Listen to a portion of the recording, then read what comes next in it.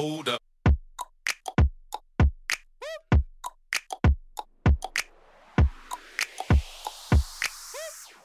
Welcome to another episode of Connect and Move Radio. I'm your host, Andy Fortuna, and in today's episode, we'll be talking about achieving health and fitness success and long-term sustainability.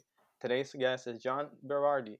John is a Canadian-American entrepreneur best known as the co-founder of Precision Nutrition, the world's largest nutrition coaching, education, and software company. He is also the founder of Changemaker Academy, devoted to helping would-be changemakers turn their passion for health and fitness into a powerful purpose and a widely successful career. Over the last 15 years, he has advised organizations such as Apple, Nike, and the San Antonio Spurs. John has also been named as one of the 20 smartest coaches in the world and 100 most influential people in health and fitness. John, welcome to the show, bud. Thank you for having me, Andy. I appreciate it. Thanks for the intro, and hopefully we drop some good knowledge for the listeners today. I'm sure we will. So John, just for the listeners, how'd you get to where you're at now? Obviously, I know I was reading Changemaker, and it talks about how you went from the party lifestyle to personal trainer to obviously the co-founder of Precision Nutrition and to where you're at now. But kind of give us a little bit more of an insight of how you achieved all that. Yeah, so for those who know where that is now, sort of Precision Nutrition has kind of become the world's largest and most influential nutrition coaching and education company. And so that's what most people know me for. In 2017, Phil Caravaggio, the co-founder, and I sold our shares in the company. So now, we're on to other things. But, the question, how did we get to this point? It's a good one. And it actually, the first thing that jumped into my mind was we have 4 children at home, my wife, Amanda, and I. And the process of teaching that, like right now, we're in the middle of the COVID stuff, and all of our 4 children are home with us. So we've become sort of de facto homeschoolers. Mm-hmm. And, it kind of reminds me of the same thing. Like there is no getting from where you were to where you are, right? Mm-hmm. As if it were like a linear process or Right. it's a series of steps, right? But it's not like a staircase. And I think that's what people have in their minds, this analogy. You just keep climbing the ladder or the staircase, and it's sort of a linear process to successful or whatever set of goals you want to achieve. But, as I reflect on my career, I realized it's more like, I don't know if folks remember those Choose Your Own Adventure books. We read them all the time at home, and they actually have these series on Netflix now where there's I don't know if you've seen the Bear Grylls one, but it's really, really cool. So basically, Bear Grylls is this dude who's become a bit of a TV personality, taking people out into the wilderness and survival skills and stuff like that. So Okay. they have this one show where there's a mission that you have to accomplish in each show. And, one of them is you have to take a special vaccine to a remote village in South America. And along the way, there are challenges or obstacles or difficulties. And using your remote, as a kid or whatever watching it, he'll ask you which solution do you want to choose, right? And if you choose one, it works out for you. If you choose another one, it doesn't work out for you. And it's really cool because you have maybe 6 or 8 of these little inflection points in each show where, there's a lot of possible adventures you can go on. So anyway, we grew up with it in books, and now they have it on Netflix and on TV. But it's I think, a example of how things work in life, right? You have all these little choices every single day. Do I work on this? Do I work on that? Do I go to school? Do I not go to school? Do I go to this event? Do I not go to this event? Do I talk to this person? Do I not talk to this person? So to say how I got to where I am now, as if it were a linear path, which I could do, hey, I was a goof off in high school, and I was drunk and high all the time, and all this is true. I didn't get into university when I first applied, but I after a series of sort of challenges that I had a bad car accident, thought I was going to die. That was a huge wake up call for me. Left aside the lifestyle I was living, but was sitting in this hole of, okay, what do you fill that time with, right? And I ended up finding my way to the gym, found a fantastic mentor there. He made me promise to go get an education. So I went through community college to get my grades. Then I ended up going to university. Then I did a master's and a PhD. And then towards the tail end of that, I started writing and coaching and then started Precision Nutrition. So it seems like a very linear thing, but all this happened over such a long time, right? I mean, that little story I just shared, took 15 years, right? Mm-hmm. And so, for anyone listening who's aspiring to certain achievements or whatever, the thing is, it's really difficult. You do want to set out some kind of plan. I am here, here's where I want to go. But, in my book, I talk about this idea of a T-shaped curriculum. So the idea being that, whether you want to learn math or whether you want to learn an instrument or whether you want to grow a successful career or go get an advanced degree in a subject, you need a curriculum. You need a series of things that you'll learn in a progression over time that will eventually lead to future you. And so I help people walk through this idea. And my favorite model for that, and they call it the T-shaped curriculum, is because you imagine a T, right? So there's a horizontal line across the top and a vertical line that comes down through the center, and that's your T. And what each of those lines represents is the horizontal line represents all the skills that'll be required or all the knowledge sets that'll be required for you to become future you. And you don't have to go deep into any of those areas. Deep expertise isn't required, but you need to know a little bit about a bunch of things. But then there has to be an area where you do go deep, right? Where you do have deep expertise. And that is the vertical line of the T. So what I do when I coach people is I walk them through, okay, tell me what your goal is, or tell me what you want to achieve, or whatever the case may be. Okay, now let's think about all the things you'll need. Like for me to get to this place in my career, for example, I needed some business skills. I needed some coaching and communication skills. I needed a whole bunch of skills that aren't particularly deep, but that could fit along that, let's say, horizontal line of the T. Mm-hmm. And then in the vertical line, that's where I went and got a PhD in exercise and nutritional biochemistry, right? So there's this one area I went really deep into, became a real expert in. And then, but that's not enough. That real expertise is too small, it's too narrow to have the kind of sustainable success we're talking about here. So then you have to draw that horizontal line and figure out what all fits along that line. So, again, advice for young people or people who maybe aren't so young but are starting a new career or have new, more ambitious goals is that, you look where you are now, you look where you want to be, and you say, that future person, what skills does he or she need? What areas will they have to study? And then you make up this T, and then you just go about filling it out. You go about collecting those experiences, that knowledge set, that practice to get there.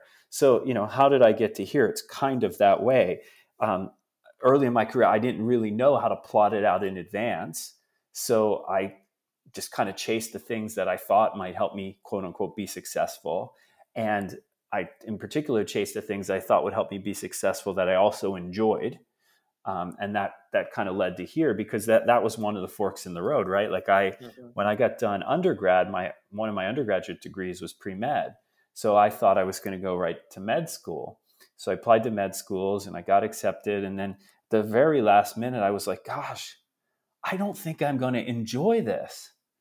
And it was really tempting to just keep plowing through, right? Like just make it a challenge, go get the MD and then figure it out from there. But I realized it just wasn't going to dig it. Like it would have been a hard challenge, but it wouldn't have been an enjoyable challenge. So instead, I went and started a master's in exercise science, and people thought I was nuts. But again, it was that sort of intersection between like, what will make future me? And, me, I always bias more heavily towards the stuff that I like, the things that will bring the most enjoyment. So hopefully that kind of answers your question, but, it's a complicated one. How'd you get to this place? Well, there was tons of luck. There was tons of hard work. There was a winding, twisting, serpentine path right? Which you never really know if it's going to work out. Yeah. But that's why, a lot of days, rather than I feel deserving of success, I just feel really grateful that it happened to land with me, you know? Absolutely. I mean, you answered it perfectly. And the reason why I always like to start with this question with every guest is for this exact reason. I think for a lot of people, especially now with the social media age and digital age, you see all the highlights, right? But you don't see Mm-hmm. the, like what you just mentioned, the zigzag, or what a lot of people call the iceberg effect, right? You see the very top, but you don't see the bottom of what they had to go through. Because it's not, just like you mentioned, it's not a linear progression by no means. In theory, it is, right? You do step one, you do step two, you do step Yeah. three, but all the challenges and stuff that goes or in between those steps are not really accounted for and can really break people down on the way through. Kind of like Mm-hmm. you, the challenge that you came up, which was, well, many of them, but the one you just mentioned with med school is trying to figure out, okay, should I go to med school? It's kind of like the more I wouldn't say popular, but the more, Mm-hmm. hey, if you want to help people, you want to get into health and get a bigger impact, you go into become a doctor and do like the normal things. But Mm-hmm. you're like, hey, I probably won't enjoy that as much. Maybe there's another alternative route, and it's a very similar predicament that I found myself in um, as as being a collegiate athlete and being in baseball my young career. Um, I knew my plan B was to do some type of physical therapy. And at that Mm-hmm. realm, all I knew was to do physical therapy. So I had to do the classes, do all this, and become a physical therapist. But what I ended up seeing is there was a portion of that journey that I didn't want to go through, and I didn't think it was necessary. So Mm-hmm.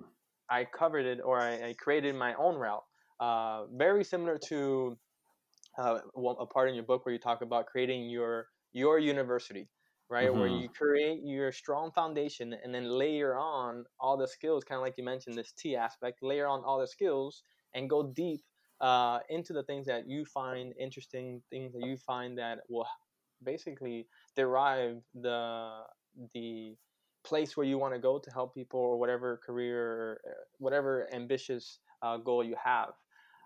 So yeah, you answered it perfectly. Yeah. Actually, more than I would have, more than I would have expected. So I appreciate that. That was a Oh, great that's answer. awesome. Yeah, as you were talking there, it reminded me, so many times in my career, people have asked me like, hey, what you do is awesome, JB. Like, how do I end up doing what you do? And the interesting thing that always occurred to me was, gosh, when I was your age, I didn't want to do this. You know what I mean? Like, and that's how the mismatch is, right? Like, um, first of all, what I do now may not even be a thing when you Right. get to this place in your career. But I wasn't focused on that. Like, how do I end up there? Because it's just so far away, right? Like, if you're a master's student or an undergraduate, getting to where I am now, it's just too far away. I mean, it's like 20, 25 years for most of you. And also, so much like learning and development has to happen along the way. You might figure out you don't like some of those things, and that'll be a great discovery, you know? And so I remember, actually some of the most influential things that I was exposed to was through that, health and fitness mentor that I met at the gym. And, he also mentored me on reading and learning and study and all this kind of stuff. And he would always just give me books, right? Like, now he was 10 years older. He was a competitive bodybuilder and power lifter. He was the biggest, strongest guy in our town. And, but he was also a successful business owner and a great thinker. And so he would crush me in the gym, and then he would give me books to read, until the next session. And, it was a mix of like philosophy and like practical and business and stuff. And then, but a lot of the things he would give me was like, what would now be called self-help. So it was like Stephen Covey and Zig Ziglar and Tony Robbins. And for those who've been exposed to Tony Robbins in this generation, like that guy was putting out info in the 80s and 90s. Like he's been around forever, and he's been at the highest level forever. I remember getting like a 20 cassette uh, set of Tony Robbins' teachings, and I would just listen to them on this old cassette player in my bedroom, when I was a late teenager. But what a lot of those guys used to teach was like having a 5-year plan. So what's your 5-year plan? Write it down, commit goals, blah, blah, blah. And something always, at first I tried it and something never sit really well with me about it. And as I got a little bit older and sort of learned myself a little bit better, I realized that for me, the problem with the 5-year plan was that there are so many opportunities between now and year 5. There are so many side paths that you could go down. And for me personally, if I had at the end of the 5-year goal, I'm the kind of person that would stick to that. And the cost to that, I mean, there's pros to it, right? It maybe enhances motivation and discipline and all that kind of stuff. But the cost to it is that you're so tunnel visioned that you may miss the right path along the way because you're focused on the thing you wrote down when you were a 19-year-old who didn't know anything. You know what I mean? Right. So it's this, it feels like, if we talk about success or, growing into this future self, it feels like it's this dynamic tension between having something that helps you build future you and that you can stick to and that you can stay motivated towards and that you can stay excited about and that you can stay disciplined towards. And something in you that allows you to be open to detours or totally different paths that come up as you change, and as your understanding changes. I always liken it to like a little kid who at 6 or 7 is like, I want to be a doctor. I want to be an astronaut, whatever, right? And that's cool. Like little kids should dream like that. We encourage our children to. But at the same time, how much could a 7-year-old know about being a doctor? They don't know anything about it, right? They have no clue what being a doctor really means. So if they were to stick with that just because they said that when they were 7, that's foolish. Like you have to continue to test that decision over time as you grow, but also as you learn more about what being a doctor really means, right? So that's what I think about all this stuff, right? It's this very difficult tension between setting up this sort of future you and making a curriculum and sticking to that until new information comes in that may cause you to revise that plan, revise your T, just like we would ask people in science, right? Or who read science or who try and interpret science. New data may come out any day that explodes your previous worldview about how this particular scientific process works. Mm-hmm. If you are a good thinker, if you are true to the pursuit of knowledge, you will bring those new data on board and revise your approach, right? And so that's kind of the same thing that has to happen here. Yeah, I mean, you touch on a lot of good things, and a big one being the pressure of knowing who and what you want to be as soon as, even before college, right? Mm-hmm. As soon as you graduate high school, you're like, all right, so now what? And you're like, I don't know, go to college, I guess. And then once you graduate college, it's like, all right, now what? And you're like, find a job, right? I guess. But I think what you mentioned here, the part of obviously you want to have some type of vision. You want to have an idea of where you want to go, because without some type of vision, you're just kind of going everywhere. Mm-hmm. But a really important aspect you just mentioned is keeping it dynamic, keeping it filled with opportunities for you to learn and pivot when necessary, right? Yes, there are people that know exactly what they want to do or where they want to go. But I want to say that's the rare occasion. I think for a lot of us, especially myself, and it sounds like through your journey, you had similar instances where you had an idea of where you wanted to go, or we have an idea of where we want to go, but keep it still with the opportunities of being able to still receive outside information and other aspects and other perspectives and other opportunities, because you never know where they're going to lead you. Mm-hmm. Yeah. I remember sitting with a guidance counselor my first year of university, and at that time, what do you want to be? And at that time I had that path that I talked about. I had built my body through training after I'd given up the previous lifestyle. I felt pretty righteous in my choices. I wasn't drinking, I wasn't using drugs anymore. I was training hard. I had a tremendous amount of discipline. I had won a bunch of bodybuilding contests. I had gotten straight A's in community college, so I walk in that guidance counselor's office and is like, here's what I want to do. Nothing's going to stand in my way. And at the time is I wanted to be a strength coach for a professional sports team. Right. Mhm. And so it's interesting, right? Because I never ended up doing that. But a lot of the work that I've done is kind of close to that. So it was like I was in the right universe. You know what I mean? Yeah. I was in the right solar system. I was just thinking about the wrong planet. You know what I mean? And Right. and I mean that's why nowadays, in Changemaker, chapter 2 is all about this. It's a chapter that deeply explores and then asks you to do the work, right? So there's questions to answer and worksheets and activities and things that you do with friends and family to essentially come up with 4 things. 1 is your origin story. 2 is your purpose. 3 are your unique abilities. And 4 are your values. And I think that we can plot a course based on these things. So, the first one, origin story.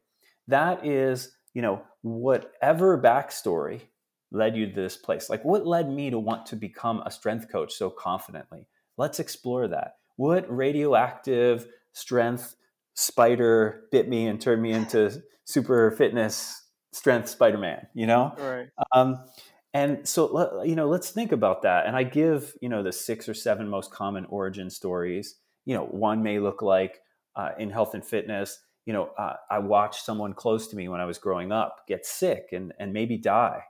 And it was then I realized the importance of health, the importance of doing actions, exercise, nutrition, sleep, stress management that contribute to health. And I decided to make that a career. The opposite could be I grew up around healthy people, and health and fitness was our way of being together and communicating. So I figured I'd make a career out of that. And there's all kinds of different ones in between. I got an injury, like I took health for granted myself. Then I was injured or I got a diagnosis. And then, wow, I realized I've been taking all this for granted. Now I want to unpack it and live it intentionally. So there's all these different origin stories that you could have, but it's important to know which one is yours, right? And then from that origin story, you start to have a reason for your purpose. Like this is what made me who I am today. It made me like the things I like, and it made me want to be the things I want to be. And then we start thinking about purpose. That's like, okay, cool. So then what do I do with that, right? And as I talk about in the book, helping people is what a lot of people in health and fitness say, but it's not a good answer because you Mhm. can help people in a host of fields. You could be a paramedic, you could be a doctor or nurse, you could serve coffee at Starbucks. That helps a lot of people get their morning going, So there's all kinds of ways to help people. So a good enough answer for purpose in health and fitness isn't that. But then we work through the purpose from the origin story. Again, activities, worksheets help us really figure out what our deep and explicit purpose is. And then, but that's not enough, right? Knowing your purpose can help you feel motivated about your purpose, but it may not actually help you do the right job. And that's where we do the next thing, which is unique abilities. So that step looks at, and what I consider unique abilities, this confluence of 3 things. One is the thing that you are or can become world class at. So that's part 1. And then the second part of unique abilities is among that circle, the things that you can become or are world class at, that you really enjoy, that you can see yourself wanting to get better at forever and doing forever. And then the third is that among those 2 things, and it's an ever diminishing list, right? It's all the things I could be world class at, but only the ones that I can see doing for a really long time. And then finally, among those, it's the things that make a difference towards your master plan, right? So, like if you work in a company like Precision Nutrition, for example, your unique ability would be the thing you're world class at that you enjoy that actually helps the company grow. Mhm. So that would be unique abilities, right? And so then once you figure those out, then we look at your values, right? Which is, what are the things you think make for a meaningful life, right? So values are a little bit more nebulous. They're a little bit more sort of, we'll say less concrete, but they're just as important as the rest because they set your boundaries. They set the boundaries for what you're willing to do and not do, right? They set the boundaries for what balance might look like in your life, right? In some cases, they prevent you from doing the wrong thing. In other cases, they prevent you from doing too much of one thing, right? So if you are working on your purpose using your unique abilities. Sometimes it's so fun that you'll just do that all the time to the exclusion of your other value systems, which might be time with family or with friends, or pursuing other creative endeavors. So, again, as we talk about this idea of career and future and success and having a plan but being fluid, uh, there's a whole process that I take people through. We did it at Precision Nutrition with, when we ended up selling the company, we had over 100 team members and they all went through this process. And now I teach it through the book and through some of my individual coaching. But it's not just take out an empty notebook and write down what you think your purpose and values are. That's not going to get you anywhere. The real answers come in the intersection between you and other people. And that means some deep exploration work on your own. And we have all the prompts for that. But also connecting with the people in your life who see your blind spots, right? I know when I went through my first unique ability exercises, a bunch of unique abilities emerged from dialogue with my family. Actually, one of my biggest unique abilities, one of my strongest ones, I didn't have on my list, and none of my professional friends had included, but my 8-year-old daughter at the time included, right? So she's like, "Oh, Dad, here's the coolest thing about you. These other things are pretty cool, but this one is the best." I'm like, "Oh my Right. God, this is the thing that actually underlies 4 or 5 of the others that people said. Like, this is the most important unique ability." And so you're only going to discover this stuff with the help of the people close to you. You will have too many biases and filters that'll prevent you getting the truth. And the unique ability exercise itself is one of my favorite in the whole book. And most people who do it feel the same, because what you end up doing is sending this questionnaire to 10 people who are like friends, family, colleagues, whatever.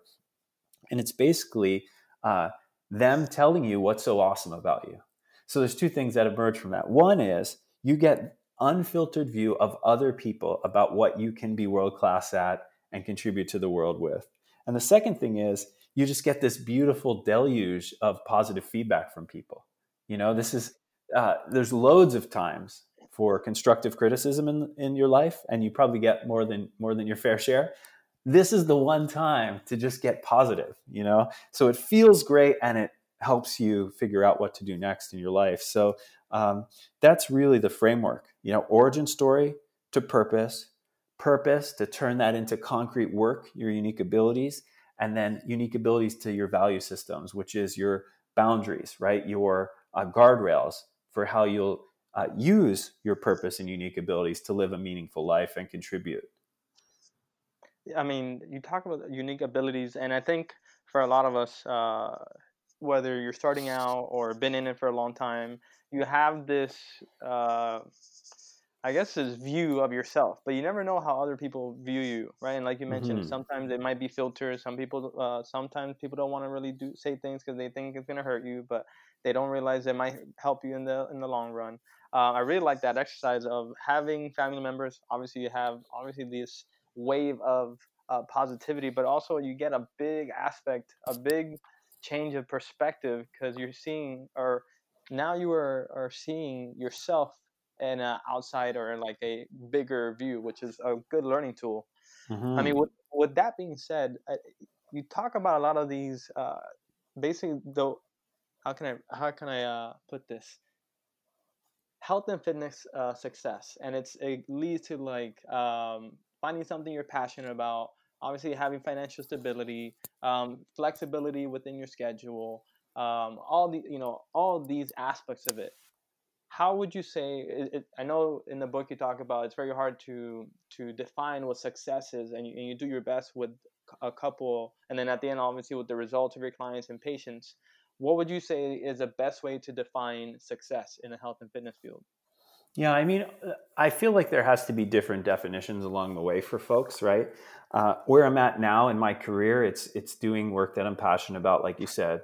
Yeah. Um, it's having the flexibility uh, to do as much or as little of each thing as I Yeah. want, and then having the financial wherewithal to get the things that I want, And then the important caveat then is to make sure that the things that I want are the things that I should have, you know? Right. So, people have framed that in different ways, like, being happy with the things that you have, or choosing the right things for you. But that, for me, that's really success. So it doesn't hinge on a certain amount of money. It hinges Mm-hmm. on the value that you get from the things that you end up buying. And you're able to buy those things because of value you created for someone else. I think people have a lot of sort of embedded belief systems around money and commerce and exchange and entrepreneurship and all this kind of thing. But if we really just boil it down, the money is exchanged for value, right? So if I provide something really valuable to enough people, I will get money. Mm-hmm. Then what do I do with that money? Well, I'm going to spend it on things that I consider valuable, right? And these are the Mm-hmm. exchanges that are happening, right? So you don't need a lot of it to have success. Success is ending up getting the things that you need and value, right? Right. That's what success is. So, again, in the work context, it's I want to be paid well to do things I'm passionate about with the flexibility to do it on my terms, right? Mm-hmm. I think that is a good definition of success for everyone. And you might want a little more passion than someone else. Like they might take a little less passion for a little more flexibility, right? So each of these, you can think of them as like dials, right? On like a mixing table, right? Yeah. And so one goes up, another one can go down, another one. And so you have to titrate these for yourself. But ultimately, I think we're all after the same things. I know I've looked at, data from like workplace studies, and generally, when it comes to making money, there isn't a certain amount of money that people want to make. Like once you make over a very, very minimal amount, like, for a lot of people, that might be the equivalent of like 60 grand American nowadays Mm-hmm. annually, right? Once you make money over that amount, your basic needs are largely met. And additional revenue doesn't bring you any additional happiness. Um, what ends up happening, though, is that we look to our peers for how much they're making, and our contentment with our own earnings is related to whether we think we're as good as them or not, and how Yeah. well we're getting paid relative to them. So Mm-hmm. this is a sort of comparison thing that humans do. We go, oh, hey, that guy over there kind of does what I do. I think I'm just as good, if not better. How much are they making? And if I'm making about as much as them, then I'm happy with how much I'm making. If I'm making less, then I'm super angry. And if I'm making more, I feel like I tricked the system. You know what I Right. mean? And that's basically how people orient to the earnings part of this, And then again, we look to the non-financial aspects. So that's what I look at my place in my career. However, people are at different places in their career. Like, what does success look like for someone who just started a business, right? Let's say an entrepreneurial venture, let's say it's a coaching business in health and fitness. Well, for them, it might just be get 5 clients, right? Well, why? What does that represent? Well, number one, when you have 0 clients, it represents a proof of concept, right? So, Mm-hmm. hey, this like people will actually hire me. They'll pay money for me to do this. So you need a proof of concept of your business, right? So that's part one. The other part is, it represents an exchange of this new value that you're offering, for the dollars, right? And then you have dollars in your pocket, so you can go get the other goods and services and values you want and need. So again, I think we all need to define it differently at different steps along the way. If you're just starting out a business, doing work that you're passionate about 80% of your workday, having great flexibility to do as little or as much as you want, that's unrealistic. You're not going to have that as an entrepreneur, right? You're going to have to do a bunch of stuff. Like, let's say you open a gym, right? And you're the only employee right now. Well, you're going to coach the clients, and you're going to take care of the front desk, and you're going to do the books, and you're going to clean the toilets, and you're going to vacuum the floor, and you're going to oil the plates and racks. You're going to have to do all that, and not all that is work you're passionate about, right? So that Mm-hmm. might not be the greatest definition of success for where you're at right now. But maybe you're investing all of this so that in the future you can do the things that you're passionate about, have great flexibility and good earnings. So you kind of have like these different sets of success metrics along the way to the ultimate success that you're looking for. But I still think it's necessary to have the ultimate success that you're looking for as an outcome that you're working towards. Because if you do open that gym and the ultimate definition is, I want to spend 80% of my day doing things that I'm passionate about. I want to have flexibility to do as little or as much of that as I want. And I want a good amount of earnings so that I can have the things that I want and need, and that I can know the difference between things that I want and need and the other things, right? If you're working towards that, then as you start your gym, you'll be thinking about, well, how do I hire my first few employees? How do I structure this in a way so that eventually I'm only doing the things that I'm most passionate about, and that I do have flexibility and stuff like that. So it's really important to not use my definition of success for what you need to have today if you're at the beginning of your career. But you should have it like as a goal in the horizon, because then the decisions you make today can help build towards that. And if you aren't thinking about this at all, then you're probably not going to get to that destination. Mm-hmm. I mean, this is such an important topic because everybody's looking for fulfillment and success. But just like you mentioned, one of the first things that we measure success is by the person that's doing something similar to what we're doing and how are they doing. So I should be just like that person. And Mm-hmm. I'm probably the staple of this. Uh, Obviously, owning my own business, going to school, and all those things. I said, well, for me to be successful, owning a health and performance clinic and office, I must probably do what the other person is doing as well because they're successful. But what you're underlying here as well is obviously context, but also too that person's sense of success or what they're aiming for might be completely different of what I'm doing.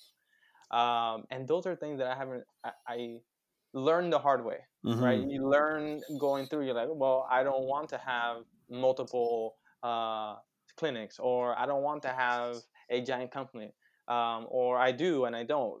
You start to Mm-hmm. now build more of what your again what your success looks like. But Yeah. I think starting out that might be hard to understand, right? Because you're bombarded by all the information saying, hey, this is what success looks like, this is what the top professionals in your field are doing and how much they're making, and this is what you should aim for. Mm-hmm. Yeah. uh, so Yeah. those are all. It's a great point. And I think it's really interesting because, the, uh, there's one way, which is just do a bunch of stuff, see what other people are doing, kind of try and copy it. You know what I mean? And figure it People out. people say success leaves clues, right? I mean, there's a lot of double talk and contradictory statements in the cliches people use. Success leaves clues. What does that mean? It means look at successful people, see what they did, and copy them. Right? That's what that means. That's what people are saying every single day to entrepreneurs and young people trying to forge a career. Right? And then they say in another breath, be yourself, be unique, choose the thing that makes you passionate, right? Yeah. And so, how's a young person supposed to navigate all this? Well, it's because there's different people giving different advices, right? So that's partly it. So that means there's a couple different paths. So path one would be, success leaves clues. See what other successful people are doing and copy that. It probably increases your probability of achieving what you think that person achieved. The question is, though, will you like any of that? You know what I Right. mean? Will you like any of the work, or will you like any of the outcome? And that's very difficult to predict in advance, right? So you have to try your best to say, gosh, what am I aiming for here? Like, what do I think will make me happy and content and feel like I've brought meaning and all the other things that feel important to you? And then say, okay, cool. So that successful person, are they achieving those things specifically, right? I mean, I've been in gyms for 35 years. And I've been to many gyms. I've lived a lot of places. I traveled around for school and all these other things. And, I met gym owners who are, their definition of success is, how much they help the people who are members of the gym. Mhm. Others are how much financially they do. Others are what kind of reputation do I have in the community for having a gym, right? I've been to gyms that are incredible, that make, 50 cents profit a year, right? So they're not profitable at all. As from a business sense, they're failures, really. They're not profitable. But the owner isn't interested in making a lot of money. They're interested in just having a super cool gym that people who are passionate about working out can go to, and that their ego is enhanced by being the person at the center of that, right? Mm-hmm. And I'm not saying that's a bad thing, right? If you don't get enough of your ego needs met in other contexts, this may be a place where you want your ego needs met, right? And so this may be the perfect success definition. I live in a modest house. I drive a modest car. I own a super cool gym. I don't make any money from it really, but I'm the center of attention. I have this cool space where people who are passionate about what I'm passionate about can come, and I'm the man or I'm the woman there, So these are all things you have to try and figure out in advance. What do you need most, right?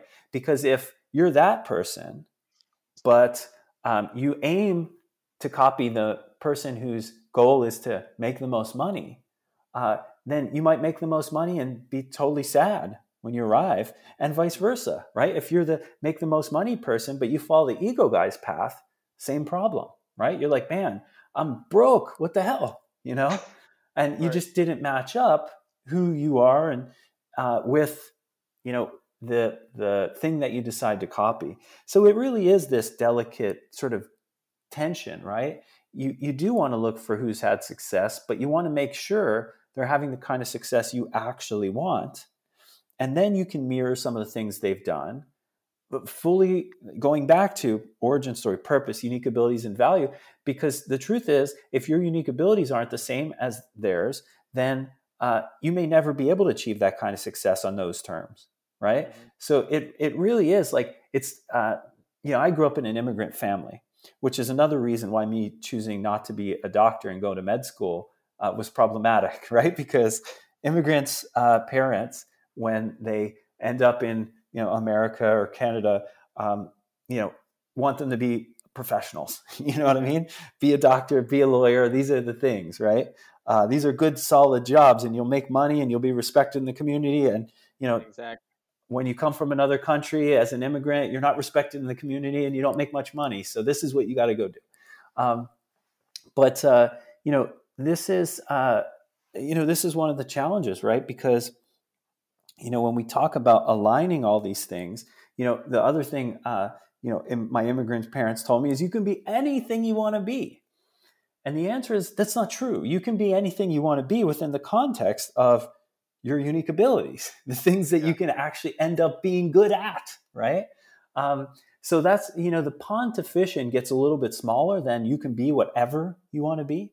The probability is you could be whatever you want to be within that pool of your purpose, unique abilities, and values, right? Mm-hmm. So that's the pond we want to fish in.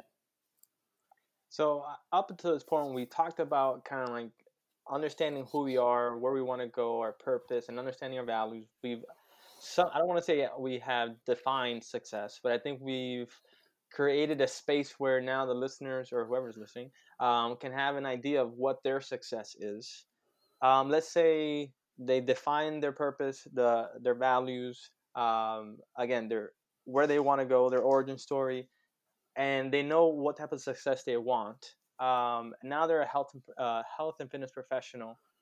Talk about layering on top of that. In your book, you talk about having a foundation in education. But then one of the problems with health and fitness is you get so bombarded in getting certifications, educations, and workshops, but you lack a big portion of what's important to the people you're trying to help. Mm-hmm.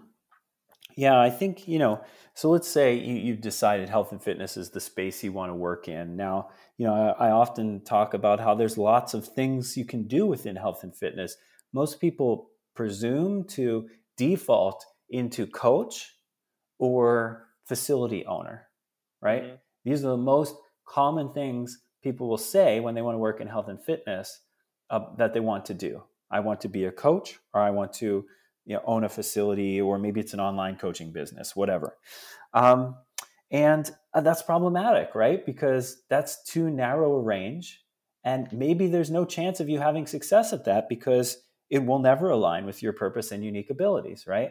So that's why I like to broaden the pool of options here. I mean, Mm-hmm. I often tell the story, like when Phil and I had sold Precision Nutrition, we spent over a year hiring out all the roles that we filled in the company, right? So there's work that we did, right? In addition to being founders and, leaders in the company, I was in charge of the content, the editorial team. So I was like the equivalent of the editor in chief. And I also was a sort of co-leader of the marketing team. Phil, on the other hand, was sort of leader of sort of the business aspect of things and also the products, like the digital products, right? So he was like a digital product lead and the equivalent of what's called like a CEO. So Mm-hmm. we have to find people to take over these roles. And so we go out and we look, right? And I mean, we meet this guy, or actually we interviewed a host of people to take over the leader of product, right? So one of Precision Nutrition's product is called ProCoach, and it's basically online nutrition coaching software. So it uses Precision Nutrition's curriculum that's been tested with a couple 100,000 people, where our certified coaches can use that curriculum and our software to coach their own clients with them as the coach, right? Mm-hmm. So, I mean, when you have digital products, you need a digital product lead. You go look for the best you can find. And I mean, we meet these types of people who are like, have a background in exercise and fitness, just like we do, right? Have a background in sport. But instead of being like, I'm going to be a coach, they also maybe were interested in coding or technology or something having to do with computers, and they went that route. And so now you have these people who they can code, they can lead development teams, right? So software development teams, and they want to work in fitness with that skill set, right? They want to help with coaching or some aspect of fitness, and these folks are making like between 5 and 700 grand US a year, right? So there are these jobs. When you're looking for an editor in chief who's been at the very top of the field, they're making about the same, like somewhere between 3 and 500 grand a year, right? Mm-hmm. And so this is a person who's written, like, so they have journalism backgrounds or just brilliant writing chops and loads of experience, and then team leadership and stuff like that you build over time, because editor in chief means you have a team of editors, and then under the team of editors there's a team of writers. So all this long-winded way of me saying there are so many potential options that limiting your mind to I'm going to be a coach or I'm going to own a facility means taking a whole bunch of things that may be your unique abilities straight off the table, right? And that's a problem because your chances of success are way lower because you're not working in the area that like suits your uniqueness. Number two, the competition's really great because there's a million, no one's thinking clearly about this. So they're all just saying, I want to be a coach too, right? So there's way too many people in the space, right? So the idea being, once you start to figure some of this stuff out, you first need to order from a menu that has a lot of options, right? When you decide what you want to do with your career.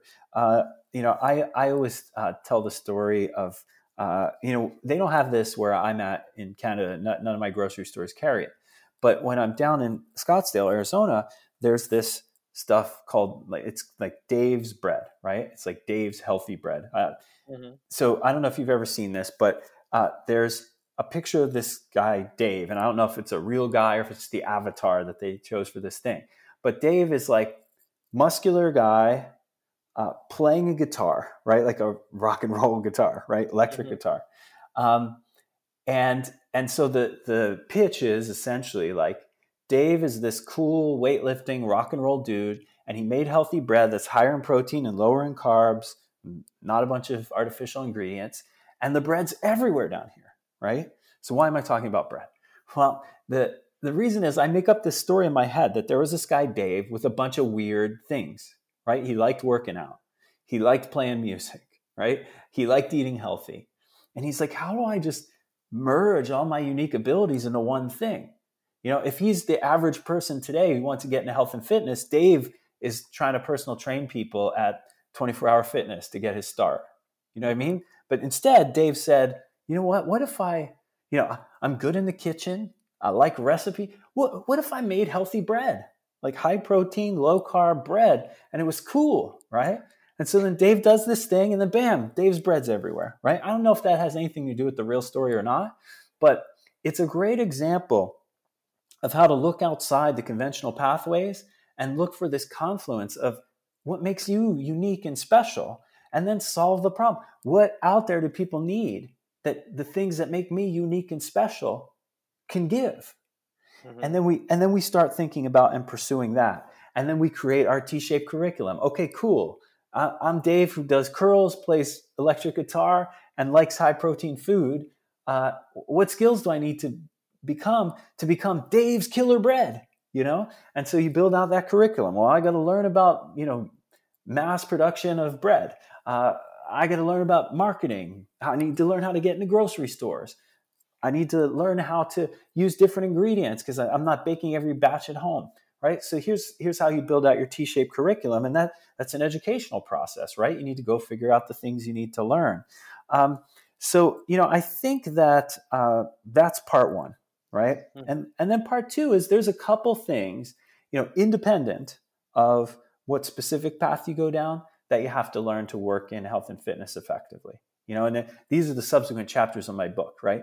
One is coaching, right? And I want to be really specific. This isn't coaching to become a coach necessarily, because I think about coaching broadly as being with others effectively, right? Yeah. So if you lead a team at work, regardless of what business you're in, that's coaching. If you parent children, that's coaching. If you have paying clients in health and fitness, that's coaching. So what I think you need to learn is how to be with others effectively, right? How to collaborate, how to work with, how to be with others, right? It's all the same skill set. So I think that's required if you're going to work in health and fitness. So whether you end up starting a company, making killer bread, coaching clients, it doesn't matter. You need to learn how to be with people. So that's why I have a whole chapter on that. And I think that's an area you need to learn. And sadly, it's an area that has historically been totally deficient for people working in health and fitness, especially coaches. They're not learning about change psychology. They're not learning about behavioral and positive psychology. And it's a big deficiency. It's getting better all the time. And that's a really positive note. But none of us came into the industry learning that stuff. We learn sets, reps, programming, biochemistry. Yeah. The next part is obviously business, and that's a loaded word. So let me unpack that too, right? Just like coaching is being effectively with others, business is this, only this. It's knowing what people are willing to buy or willing to pay for. So that's one. Two is creating something awesome to deliver that thing. And then three is telling everyone who could possibly pay for it about it. That's business. I challenge anyone to tell me that isn't the exact core of business, right? Yeah. I mean, it's exchanging dollars for goods and services. And how do you do that? Well, you need to make things people are willing to pay for. You need to make them good enough that they are willing to buy from you and tell everyone about it. And then you need to tell everyone possible about that thing that you made. That's awesome, that they want to buy. And so how do you do that? How do you build that skill? That's required, right? Then beyond that, I think the last part is reputation. Like, how do you become the kind of person then that people want to do business with? Because even if you have a great product that they're willing to pay for, that it's excellent, and that you tell everyone about it, if you're an a-hole, people will stop buying from you. They will pray. They will pray to the health and fitness gods that someone more likable comes out with a product kind of like yours, even if it's less good, because they don't want to buy from someone they don't like, trust, or respect, right? So, I mean, this is what you put together. You want to be in health and fitness, you got to learn how to be with other people. You got to learn how to make either things or services that people want to pay for, that's remarkable, and you got to let everyone know about it. And then you have to be the kind of person people want to transact with, and that's reputation development. And again, I have a couple 1,000-word chapters on each of these, and it's far exceeds the scope of what we can talk about today. But really, we're talking about building out the future you, and these are the things you have to build out. Yeah, I mean, you hit on so many good subjects because, like I said, So often we get the very basics, right? You're going to school or you go to education or workshops, you get, as coaches and a professional in health and fitness, you get really good at developing a program, whether that's strength and conditioning or lifestyle or whatever it may be. But there's a giant aspect of dealing with people, right? Where you talk about coaching, and then obviously the business side, and then of course having the reputation to so that people continue to come to you and obviously provide the value and the passion that you have for what you're teaching or what you're providing. So yeah, that was awesome, and I highly, highly suggest that anyone listening to this podcast, to this episode right now, really check out the book that John Berardi has spent the time to be able to, again, to put all this stuff together in Changemaker. I myself have gone through the sample or the free sample of the book. Just with that part, you learn a ton. But once you get to the end, you're like, wait, I need the rest. So I'm one of those that is going to be buying the book today. Um, John, thank you very much for being on this podcast. How can the listeners and the audience reach out to you? Well, thanks for having me on. I really appreciate it. Thanks for the great discussion. And yeah, folks can find me at first of all, johnberardi.com has kind of a listing of all the things I'm up to and what I've done. So if people are curious or they want to jump off from there to various projects I've been involved in. But yeah, the thing that I'm most excited and passionate about now is Changemaker. It took me 2 years to write the book, right? So sitting down and saying, I want to write this thing, and I started it at the very end of, my tenure at PN, but it took me 30 years to create the book, right? I mean, it's Yeah. everything that I've learned in 30 years in this industry. And that was the point, right? I was like, hey, I don't know what I'm going to do next, but as I transition out of precision nutrition, I want to capture everything that I think I've learned and share it. The book is, I don't know, it's probably $19 on Amazon right now. Hmm. For what you get, I can't think of a better value for anything right now on the planet. It's 30 years of experiences plus worksheets, scripts, activities for you to be able to unpack all the things we talked about today. And again, Phil and I sold Precision Nutrition for a couple $100 million. So uh, I don't need to make money off of this book. So that was never the point. The point was to create the most beautiful, accessible, helpful possible resource and get it to everyone, to the point where every dollar in royalties that I spend, I put right back into giving away free copies or getting copies into the most amount of people's hands.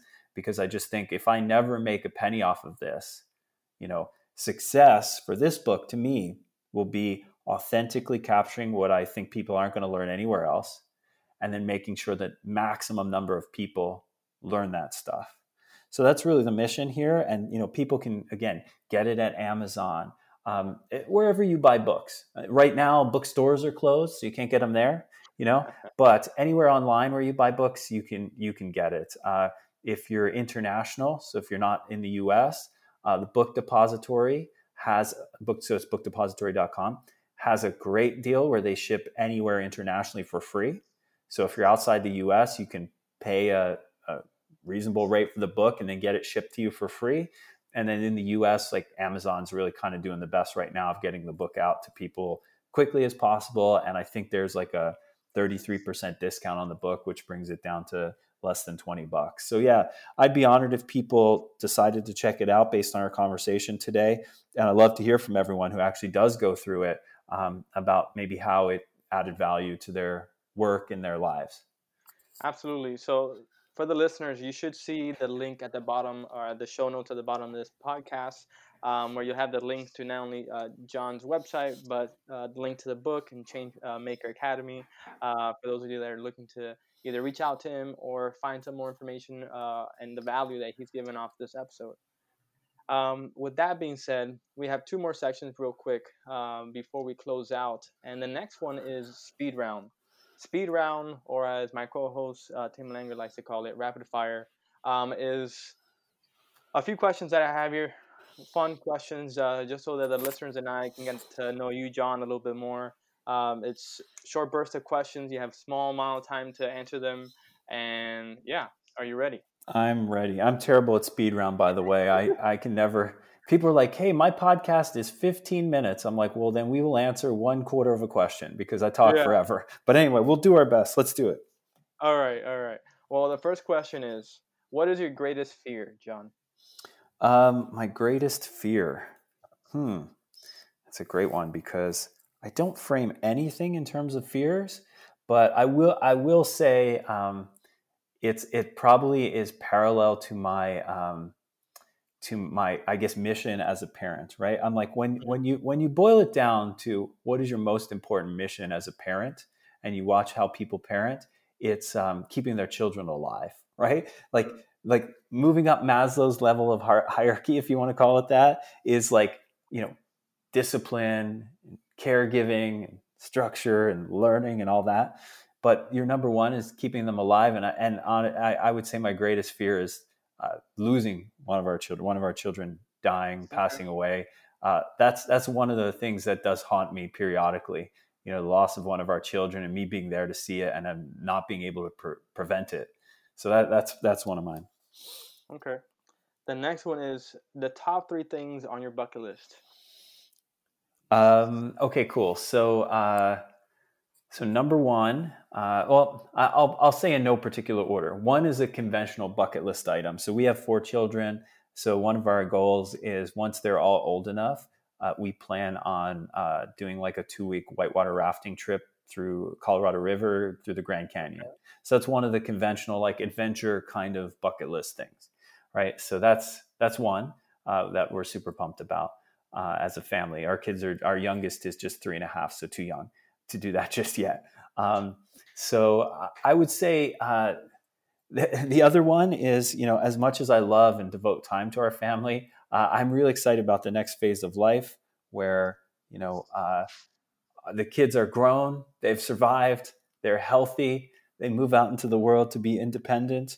And Amanda, my wife, and I can be empty nesters. So that's my second bucket list item. I'm not trying to shoo them out of the house just yet, but it's been, close to 12 years where we've lived this life of just having lots of kids around. So one of my next bucket list items is, hey, it would be cool to have a life that's a evolution that allows us to have kids around less of the time. um, Fair. and then the third is some of the cool projects that I'm working on now, actually, and it's divergent, but it's actually to do stuff that I haven't done before. My whole career has been in health and fitness. My first jobs after under the table dishwashing jobs at restaurants were in gyms and fitness settings. So some of the next few projects I'm working on are writing some children's books, which I'm in the process of now. I'm also really interested in sort of sustainable home building. So we're working on some projects right now. We're doing like a 400 home subdivision and then a personal family home for us. And our family home is kind of like a test project for a totally off the grid, but very modern and functional home. Oh, cool. So those are two of the things that are on my bucket list. Also, write some children's books and learn more about and create some cool ideas around sustainable architecture and home building. Awesome. Next question. What was the last movie you saw? If you're a Uh, movie watcher. Last movie I saw, I This can be watch. anywhere. I almost, Doesn't matter. yeah, I watch almost nothing but children's movies now. um, so the last movie I saw was we had a Frozen 1, Frozen 2 double header the other night. Oh, nice. How was that?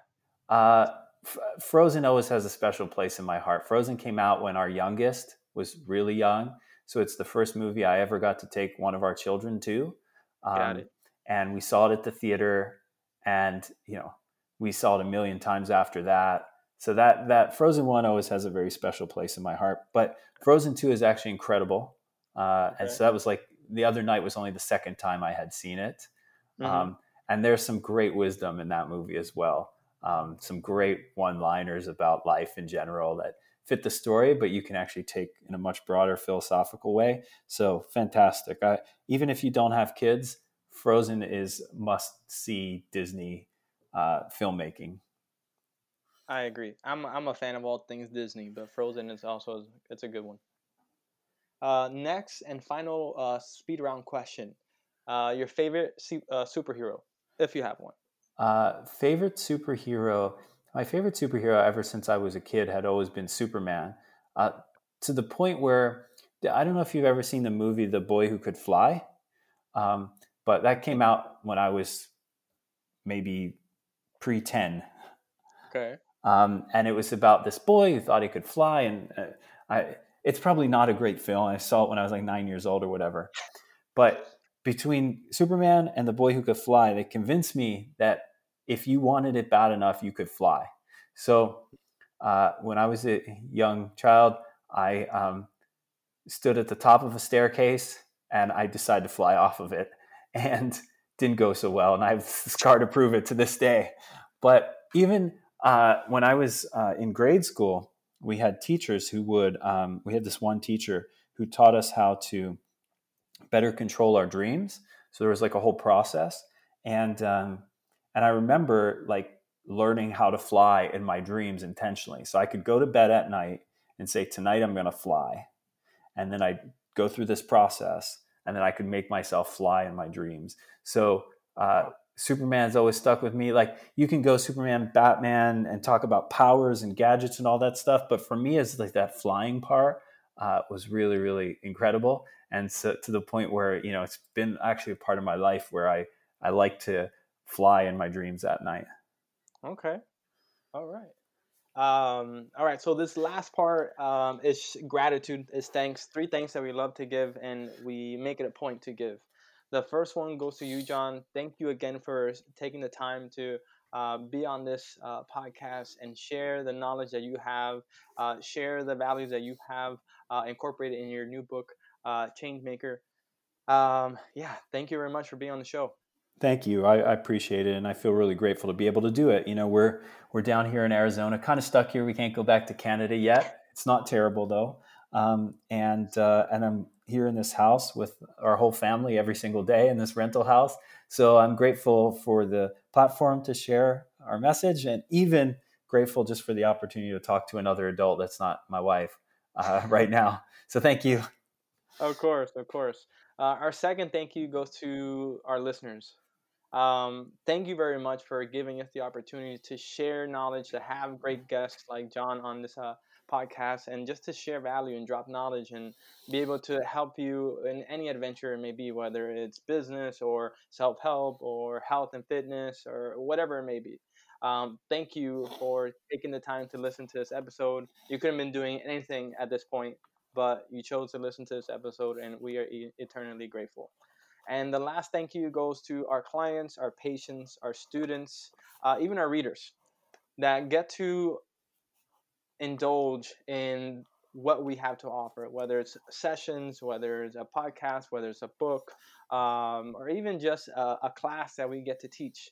If there's no one there to receive what we put our life in, what we work so hard for, and the value that we are trying to get across, then it would just be words, it would just be sound, it would just be an empty classroom. But thank you again, like I said, for the opportunity to for us to be able to share our passion and share our knowledge and share our experience. With that being said, this is Connect and Move Radio. I'm your host, Andy Fortuna, signing out. Hey there, Andy Fortuna here, and I hope you enjoyed that episode. I love the opportunity to connect and share information with passionate people just like you, and would love the opportunity to do the same for others. So please take the time right now to leave a 5-star review and help spread the word about this podcast. Thank you so much for your support, and see you on the next episode. Hold up.